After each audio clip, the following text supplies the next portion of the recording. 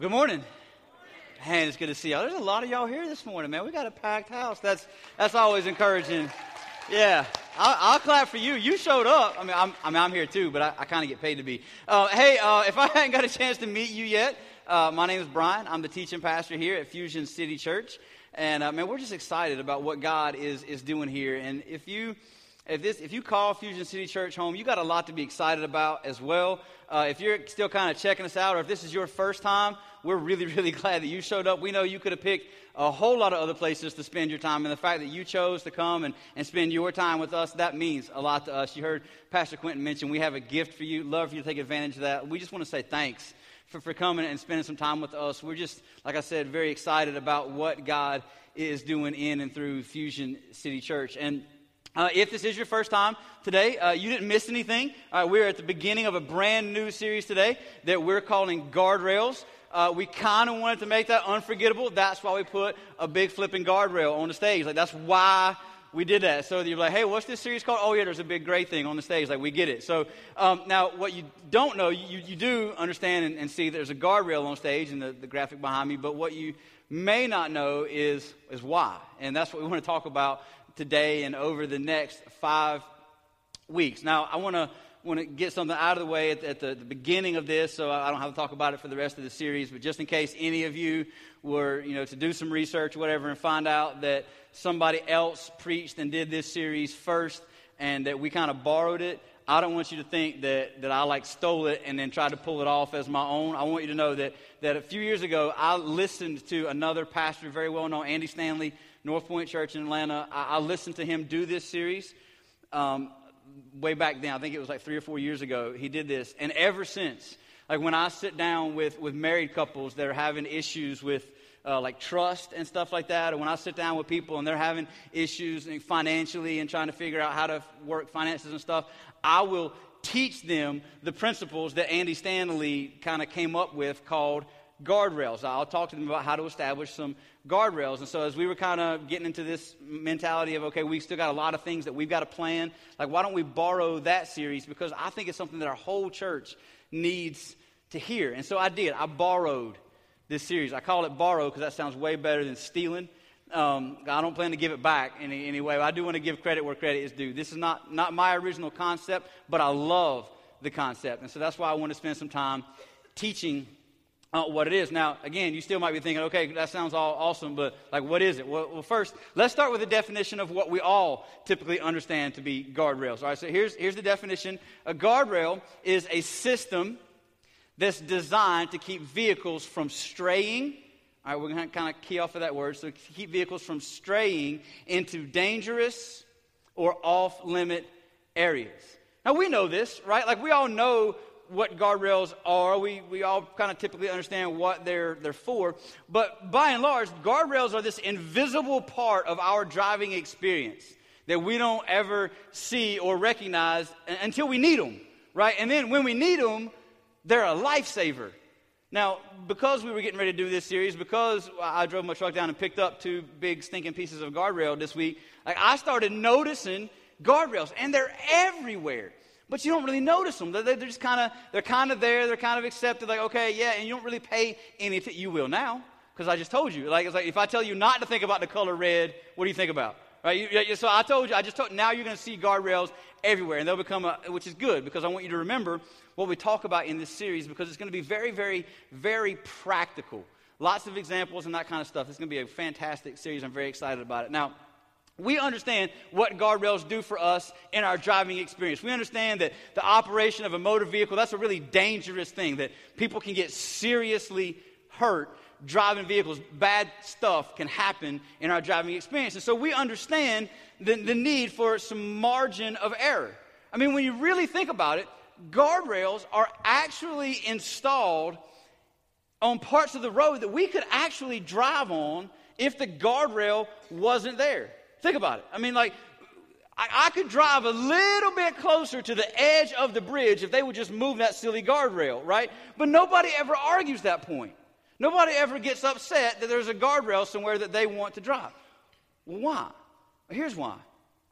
Because we understand with something as dangerous as going off the edge of a cliff on a curvy road or falling off the side of a bridge in your car, those are some really dangerous stuff. And so we appreciate that the guardrails are there because they protect us. They might damage our car a little bit if we hit them, or even a lot, but far less than if we were to actually go off the bridge or over the cliff. And so we get that. We understand what guardrails are all about.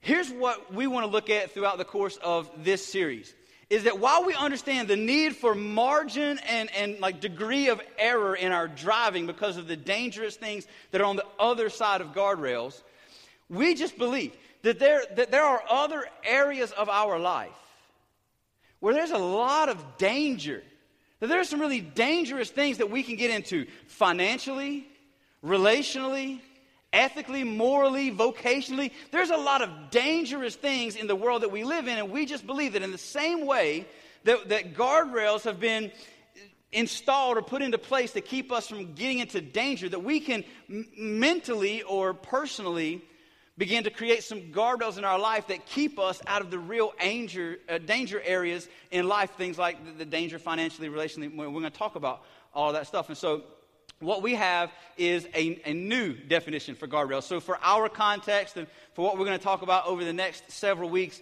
this is going to be kind of our operating definition that says this, is that guardrails are a standard. All right, so I added the word kind of impersonal.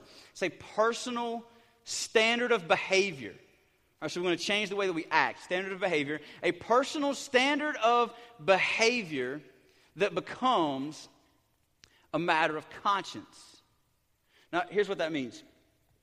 That we want to create some things in our life, a standard of behavior. That when we begin to bump up against those standards that we've set, and it's personal for all of us, that we begin to experience some discomfort, maybe a little bit of guilt. Like I'm really getting too close to the stuff that's on the other side of where I've set my moral standard. Now, even outside of the church, inside of the church, Christian, non-Christian, Jew, Muslim, Buddhist, whatever, everybody would agree. We could get some consensus around some things in life that are just bad. There is a place where people enter into financial ruin. There's a place where people enter into relational ruin or destroy a marriage or something like that. We all understand that there are some things in life that nobody should ever do. There are some bad things that everybody should avoid. We get that. So all I'm saying is that what we want to do as believers and non-believers alike, that's the great thing about this series. Even if you're not like a Jesus person, like I don't really know about the whole God stuff, church thing or whatever. Like somebody promised me breakfast and brought me here. Like I'm just here because I got tricked or whatever. Like I don't know why you're here, but believer, non-believer, this is for you. This is good stuff. Very, very practical. You don't have to be a God person for this to be beneficial to you. Now, here's my hope. I got ulterior motive. All right, I do. I want to be honest, complete transparency. Lay out all my cards out here. I want you, if you're not yet a Jesus person, and like I don't really know about that whole Bible thing or whatever, like my hope is that as we walk through this and you see like the practical nature of the things that the Bible talks about, you'd be like, man, that's in the Bible? Maybe I should read it. And like, yes, yes, you should. Like that's what I want. I want you to be impressed by what you find out about the Bible, even if you don't believe it. I mean, because let's be honest, something being like, I don't believe the Bible's true. Well, that's not the measure that you use for anything. Like you don't read stuff because it's true. You read stuff because it's helpful or practical. That's not the standard that we use to measure anything. And so as you go throughout this series, I hope that you'll find what we talk about very, very, very practical, and you'll be able to take it and apply it to your life, even if you don't get the whole Jesus thing. All right, well, now we hope you will. Like again, ulterior motive. We want you to meet Jesus and Him become the Lord and Savior of your life, and you go to heaven with us. Like we want that. But if you're not there yet, all right, still helpful. Still good stuff. So here's what I want us to understand. And I'm talking really fast because I'm hyper. I'm excited about this series, okay? Just hang with me. We'll all go together, okay? Here's what I want you to see. Your greatest regret. Your greatest regret financially, relationally, maritally, vocationally, morally, ethically. Your greatest regret, whatever it is, most likely could have been avoided if you'd have had a guardrail in place to keep you safe from where you ended up and didn't want to be. Now, students, let me talk to the young people for a minute. Like, I'm old, so I have to call them, they're young, now they're just the young people. I used to be one, all right, a long time ago. Let me talk to the students for a minute, young people. Experience is the best teacher. Experience. Like, to learn things the hard way is the best way to learn anything. I had a friend of mine in business tell me, you only make $1 million mistake once. Like, you will only make a mistake that costs your company $1 million one time. All right, and he's right. Though experience is the best teacher, it doesn't have to be the only teacher. Like, you don't have to learn things the hard way. You don't have to.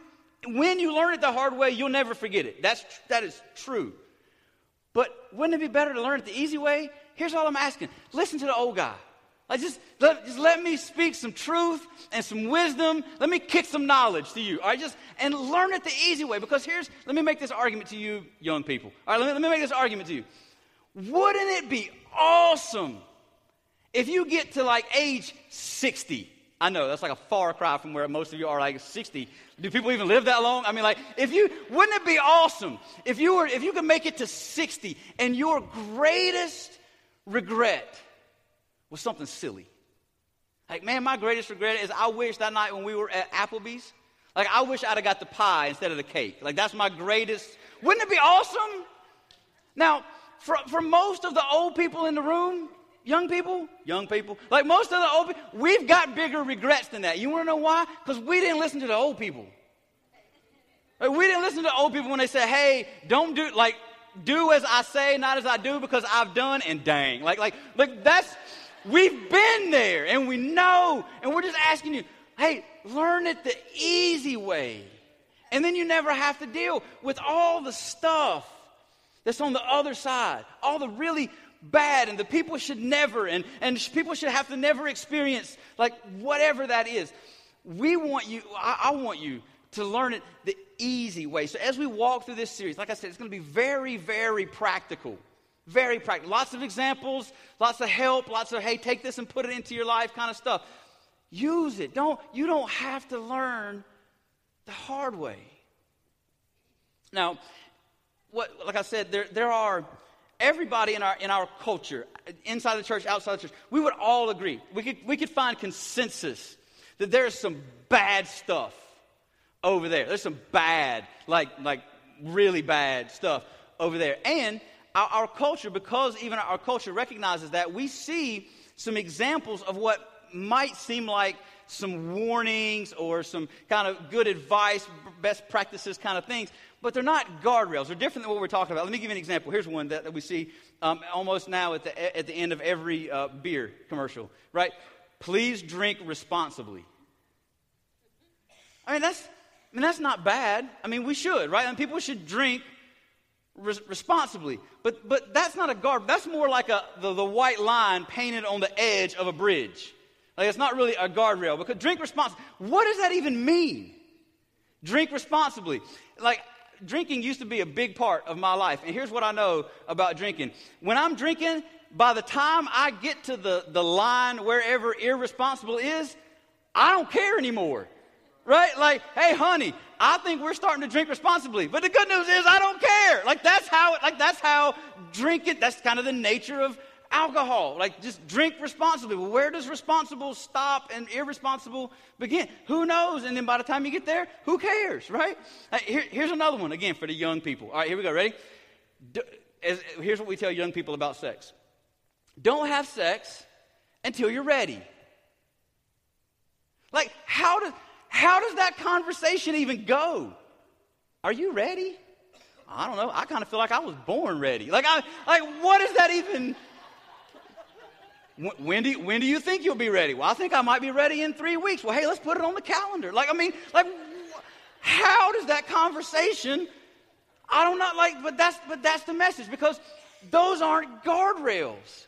Those are little white lines painted on the edge of a curvy road and on the brink of a cliff. Those aren't guardrails. So here's what we're talking about.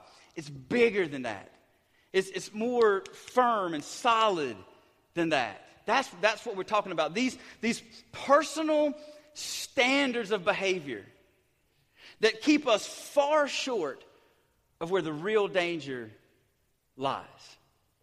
Now, the challenge is this. Here, let me tell you what's going to be difficult about this series. This isn't normal. Like people don't do this. People don't set up standards that are short because all of our minds, all of us, because we have these culturally accepted really bad things. Like our minds are tuned to the bad thing. Like we know we definitely want to stay close or stay short of the bad thing. The problem is we have this tendency to want to get as close to it as we possibly can without actually going over. That's where guardrails come into place. We want to establish some area of margin to give ourselves some distance so we stay further away from those things that everybody would agree, oh, you should never, and he should have never, and she shouldn't have, and nobody should ever have to experience. Like that. That's what we're trying to establish when we talk about guardrails. And it's not normal. For a lot of people, this is the problem they have with religion. Like, oh, they're just all about these silly rules, right? Like, those silly Christians, they got all these rules and these personal behavior standards that they won't cross over. But those same people, listen to me, those same people that would call us silly or stupid for having personal moral standards that we don't go across are the very same people that would agree that on the other side of our standard is something that nobody should be involved in and nobody should ever experience. So here's the challenge. You're going to have to be a little bit weird. We talk about this a lot, like being a follower of Christ or even doing some things that not everybody else does. It makes you weird. Weird with a purpose is a calling. Weird for no purpose is just being weird. And we don't want to just be weird. We want to be weird with a purpose. And our purpose is because we understand that there's something inherently dangerous on the other side of the guardrails that we set up. But on this side of it, we're safe. And here's the thing. It's all throughout the Bible. Old Testament, New Testament, numerous examples. Some of the most misunderstood and misused verses in Scripture have to do with God challenging us and encouraging us to set up some guardrails, some personal moral standards in our life. And what a lot of Christians and well-meaning pastors and churches have done, they've taken those and they've made those the law. Like those are and it's become what we call in the church world legalistic. Well, this doesn't have to do so much with legalism. We'll talk about that later in the series. It's not so much about legalism. It's just really good, logical, good practice. Good things to instill and install in your life so that you don't end up on the other side. And the reason that it's all throughout the Bible is because of the relationship that God wants to have with us. God invites us into a relationship with Him where we interact with Him as our heavenly Father. God wants us to think of Him and see Him and view Him as a father. Now, if you had a good dad, right? If you had a good father, then He did this. He put in place some rules, some barriers, some moral standards of behavior, and because He's your dad, He gave them to you. You didn't get a choice in the matter if He was a good dad. Like if you had a dad that wasn't very good, then He didn't do this or whatever. But we understand this is what good fathers do. They put barriers and boundaries into place for their children that is short of where the real danger lies. Now, I'm a dad. I got 2 little girls. And if I'm going to have conflict in my house, if we're going to have conflict, if I'm going to put a rule in place and they're going to break it, I want them to break the guardrail. Like I want my kids to bump up against the barrier that I put in place, because if we have conflict here, then we're not having conflict in the real areas of danger, financially, morally, ethically, sexually. Like if we're having conflict here, then we're not having it there. And that's what I want. And that's why God, throughout His Word to us, gives us all of these examples and encourages and challenges us to set these personal moral standards of behavior, because He's a heavenly Father and He wants to protect us from the real dangers that we find in life. Like I said, even if you have no religious affiliation or beliefs whatsoever, this is still good stuff for you that we're going to talk about, that we're going to look at. It's still practical, it's still in the Bible, and it's still helpful to you. All right, so here's what we're going to do. We're going to look at an example today from a man named Paul. Now, Paul wrote a bunch of letters, and in the Bible, we have these collection of his letters that he wrote to Christians in a particular city. One of the cities that Paul wrote to was the city of Ephesus, and that is now the book in the Bible called Ephesians. So we're going to be in Ephesians chapter 5. If you have your Bibles, you want to turn there, you can. If you brought a smart device with you, there's instructions on the top of your program of how to connect with us via YouVersion Live, and we're going to put the words on the screen. All right, before we do any of that, a little bit of background, a little context of what's going on in the city of Ephesus. Now, I know it's hard to believe a culture that was more amoral or immoral than the one that we currently live in, because it's getting pretty bad, let's be honest. Times are tough, it's dangerous out there. We're going to talk about that more in a little bit too, but Paul is writing to the city of Ephesus, and in Ephesus, it's bad. Whereas we kind of have some moral guidelines and boundaries that all of us would say, yeah, you should probably be faithful to your wife. You should probably be honest. You should probably, do things that are good or whatever. Those things didn't exist in Ephesus. Infidelity and adultery to them was part of a religious experience. So faithfulness to a wife or to a husband, completely outside of their scope of understanding. It was bad. And so for the whole first half of the chapter, if you go and read Ephesians chapter 5, in the first several verses down 1 through 14, Paul is giving some instruction to the believers, to the Christians at Ephesus, saying, if you're really a follower of Christ, then you should have some standards. You should be faithful to your spouse. You should be honest. You should do things well. You shouldn't fall into immorality. He's kind of giving them this list of things that they should do. You should do this, and you should do this, and you should do this. And then it's almost like a light bulb moment happens for Paul at about verse 15. And here's what happens. Paul says, all right, I've given them all the stuff that they should do, but I haven't really told them how. All right, and the how is a guardrail. Now, obviously, in Ephesus, they didn't have guardrails, hadn't been invented yet. All right, neither had the car, so no need for guardrails. All right, so though Paul didn't call it a guardrail, when I picked up the guardrails this week, the guy said, now tell me where guardrails is in the Bible. And I had to explain to him the whole series. He got a message. He wasn't ready for that. So you're going to give me some guardrail? I'm a priest. That's what we do. So anyway, but guardrail's not in the Bible, but the principle, the concept of setting a moral standard of behavior is. And that's what Paul begins to unfold for the believers in the city of Ephesus, and we're going to kind of look in together. So if you have your Bibles, Ephesians chapter 5, let's start reading in verse 15. All right, Paul says, look carefully then how you walk. Look carefully how you walk. Now, let me see if I can put this in terms. If you have another translation of the Bible that you're reading, it might say live. Right? Be careful then how you live. Live, walk, kind of interchangeable. Here's the message Paul's trying to get across. My wife and my family, my wife and my girls and I, we have a dog. She's small. We had a bigger dog before. We've always had a dog. We love dogs. We're dog people. If you're a cat person, we'll talk to you more about Jesus later. But we have dogs. And when you let dogs out of your house in the morning to kind of go do their morning business, I don't want to be graphic, but you kind of get what I'm saying. You let them out, they go do their morning thing, right? It usually takes place in this 10-foot diameter, right? This 10 circumference. I'll get my geometry right here in a minute. Kind of a 10-foot circle or whatever space that they kind of typically use for her morning business. Now, when people come over and they're going to walk through the yard, we have to tell them, hey, be careful. Watch your step. Because that right there, that's the danger area. Just watch your step. That's what Paul is saying. Look carefully then how you walk. So watch your step. Let's keep reading.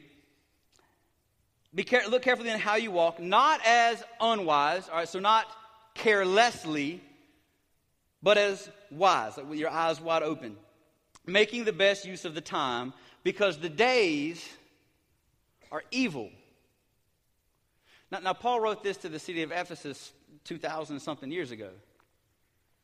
But if I were to tell you today, I think you would probably understand if I told you, hey, be careful, because the days are evil. We live in dangerous times. It's dangerous out there financially. In a world that just says, hey, man, debt it up. Charge it. Put it on credit. Pay for it later. And you rack up all the debt, and then the economy hits, and the jobs go away. And for quite some time, not too far in our past, our jobs were hard to come by. But bills weren't. It's dangerous out there financially. Relationally, man, like young people, like single people, my heart breaks for you because it's scary right now. Like the online dating thing and social media and the electronics and everything that's on the internet is there forever kind of stuff. It is dangerous. You go on a blind date and do what it acts like. It's dangerous out there right now. You watch the news. I try not to. It depresses me. It's dangerous. Morally, who do you trust? Who do you trust right now? The government? Come on. The government? Even churches, pastors, you can trust me. I hope. But not all. Who do you trust? It's dangerous out there. And that's all Paul is saying is be careful then how you walk. Not as wise, not as unwise, but as wise because it's dangerous out there. Here's what he's saying. Be intentional with how you live. That's the word we like to use in church, intentionality. Walk intentionally. Be careful where you step. Watch out. And then in verse 17, he's going to give us a command that I think is hilarious in our English language. All right, first, verse 17. Therefore, do not be foolish or careless. All right, so don't be a fool or be careful. But understand what the will of the Lord is. Now, I think it's funny. Paul gives us a command to understand.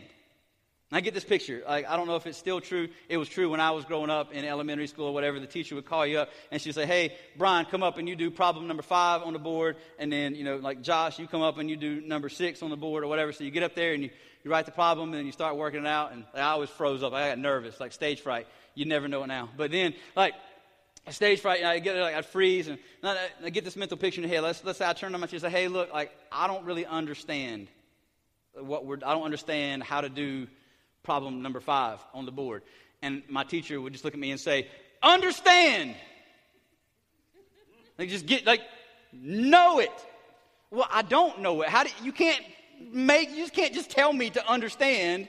I don't understand. You have to, you get it, right? So Paul says, understand what the will of the Lord is. Let me tell you what Paul is saying. It gets kind of funny from the Greek to the English, but here's what Paul is saying. All of us would agree, especially Christians who say they read the Bible. All of us agree that there's some stuff on the other side of it that God doesn't want us involved in. God has a will and a plan for your life. And come on, just stop deceiving yourself. Even if you're not like a theologian and a Bible student or whatever else, you know that there are some things that God says, stay away from. Don't do that. Keep it out of your life. Come on, you know. You don't need any new information about the big things. Now, maybe some of the smaller things, we can have a theology discussion, and we can talk doctrine and idiosyncrasies and nuances of the text, and that. We can have that conversation. That's awesome. But as far as the big stuff, some of the big things that you ought to avoid and stuff, you know. Paul says, stop deceiving yourself. Just own up to it. Face it. You know. And stop playing games.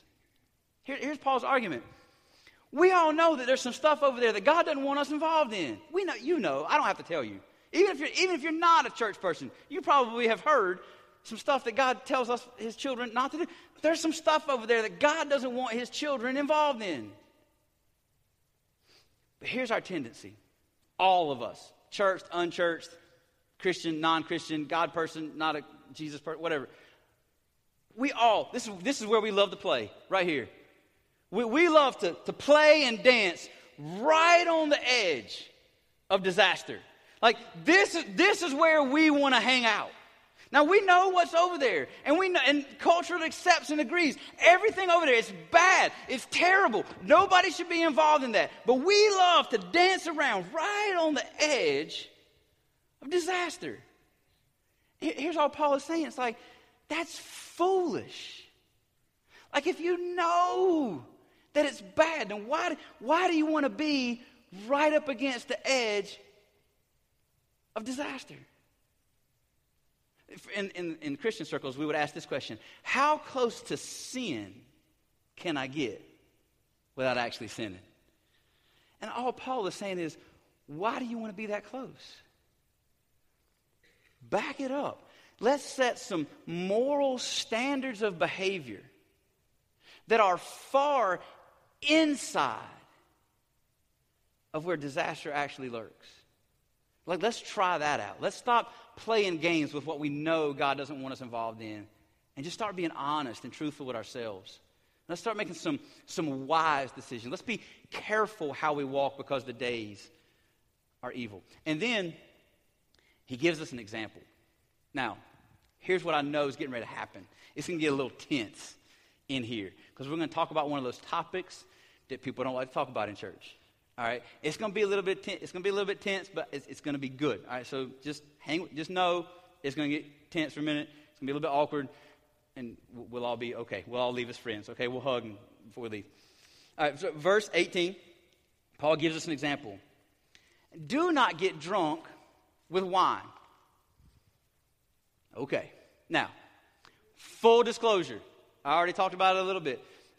For me, drinking was a huge part of my life for a long time. I drank a lot and very often, okay? Like, I remember. It's not anymore. And here's why. It's not because I think drinking's a sin, okay? Like, you need this, again, this is me, personal, just my little bubble, my personal deal. I don't, it's not a part of my life anymore. And here's why. Not because I think it's a sin. It's because I struggle to find those areas that are like where alcohol makes a bad situation better.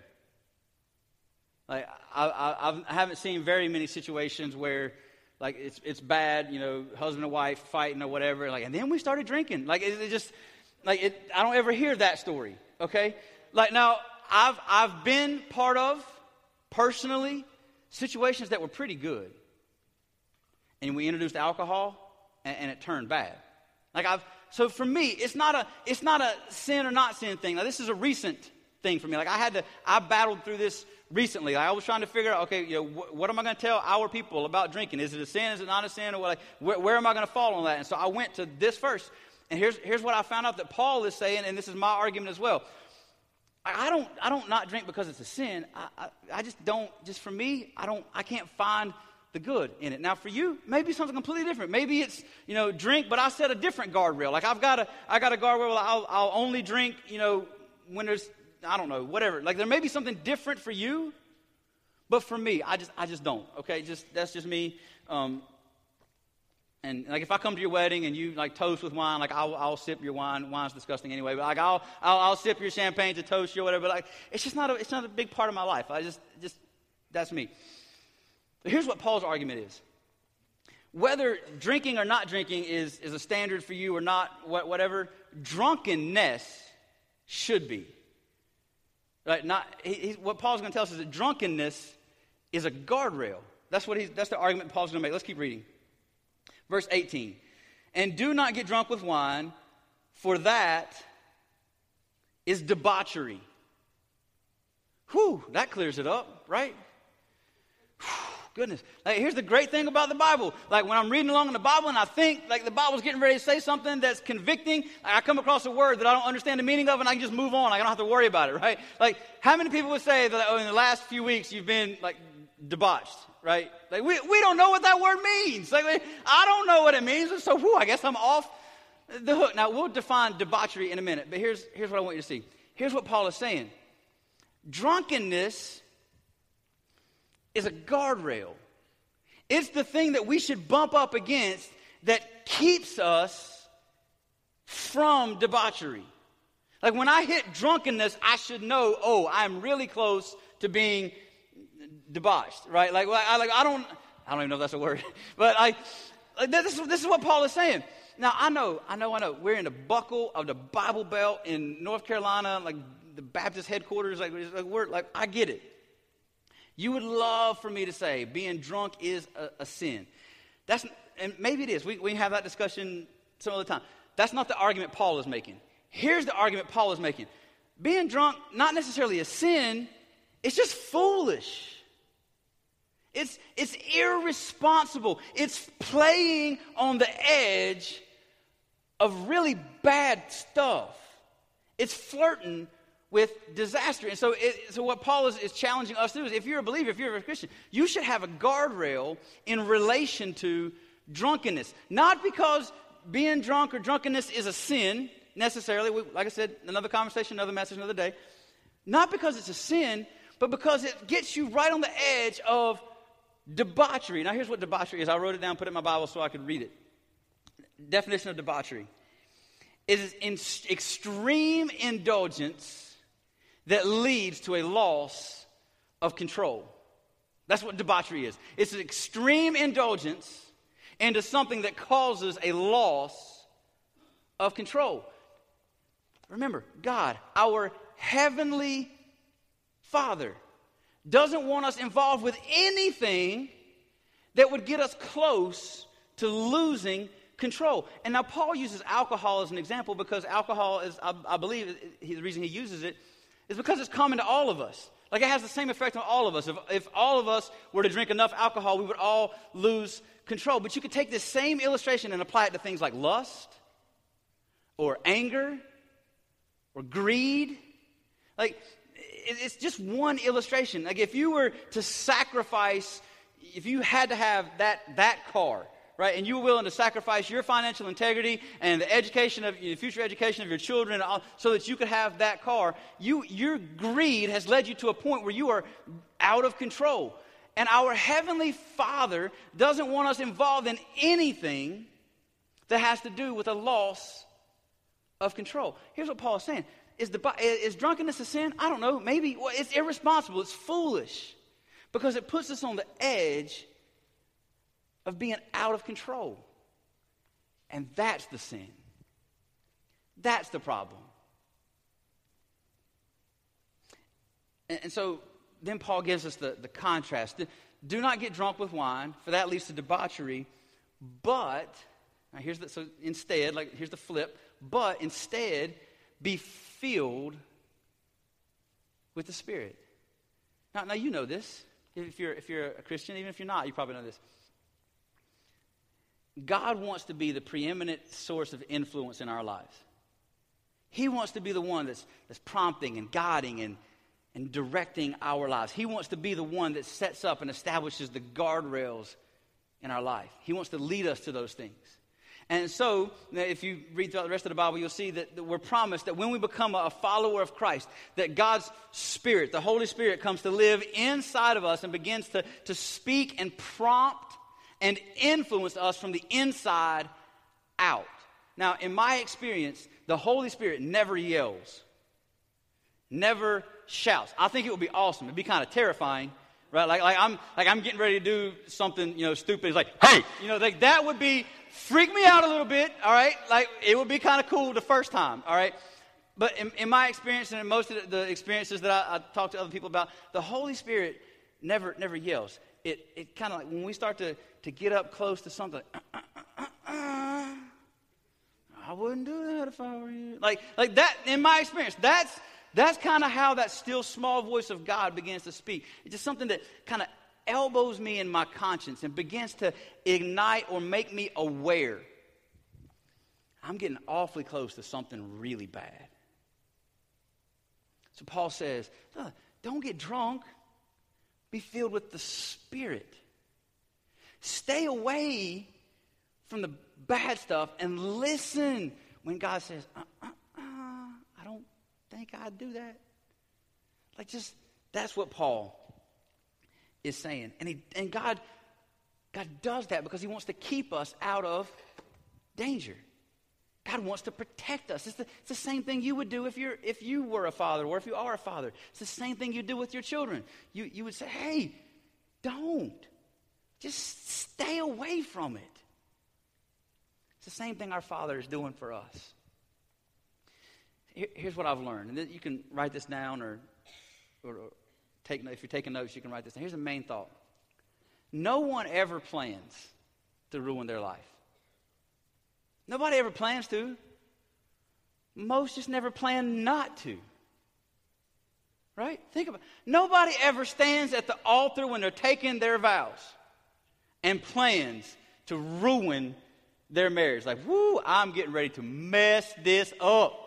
Like, you think you've seen some bad marriages before?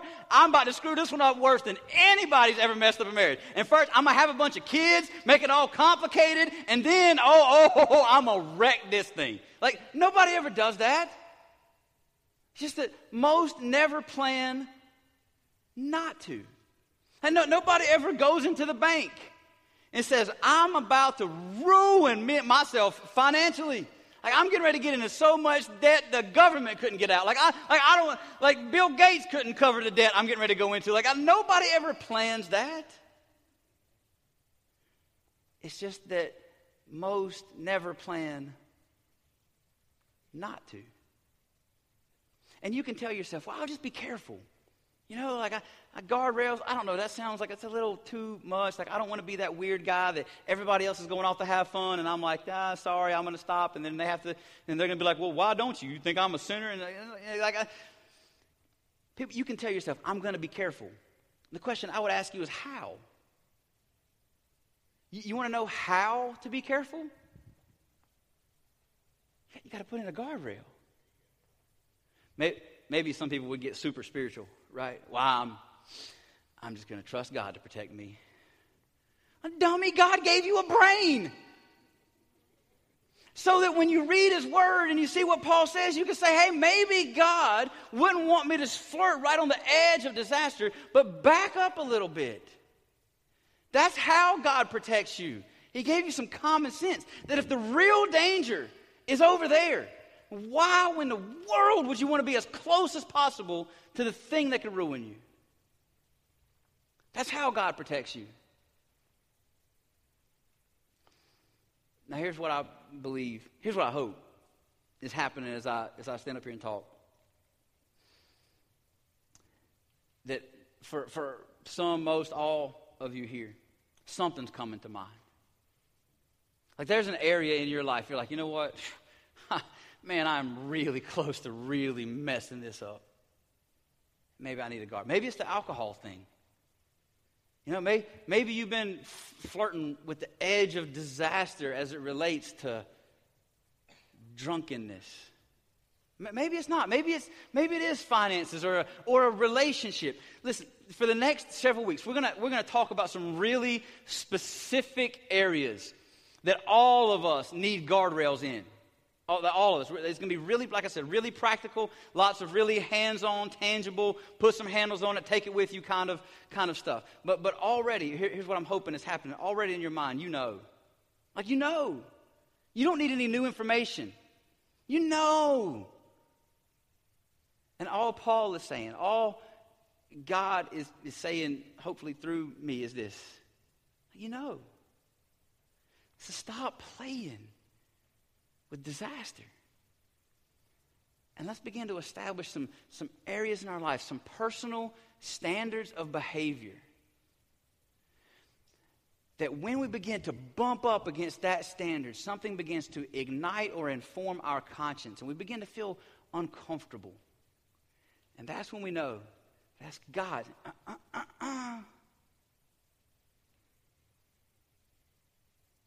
And we stop. That's what your heavenly Father wants for you. Would you pray with me? God, we know that you love us. And it becomes more and more and more evident, God, as we look into our lives and into your word, and we begin to see these areas, Father, that you've challenged or encouraged or even pressed, Father. To say that as your children, God, there are some things you don't want us to be mixed up in. And you're not trying to ruin our fun. You're not trying to take anything away. God, you're our Father who wants to protect us, to keep us out of those things that would threaten to ruin or destroy our finances, our marriages, our relationships, our jobs. God, you want to protect us. So, Father, we're grateful that you love us enough to challenge us to have these guardrails. Father, my hope and my prayer over the next 5 weeks is that we would open our eyes and our ears and our hearts to your word, to your leading. And that, Father, we would begin to understand those areas and those places that you want us to take a step back from the edge and evaluate how close we really want to be to those things that could do us such harm. So, God, would you lead us? Would you guide us? Father, my prayer is that your Spirit would begin to speak loudly and clearly to each and every one of us throughout this series. And God, we know that you love us because we have the evidence through the work of your Son, Jesus, on the cross. And so, God, it is in his name that I pray. Amen.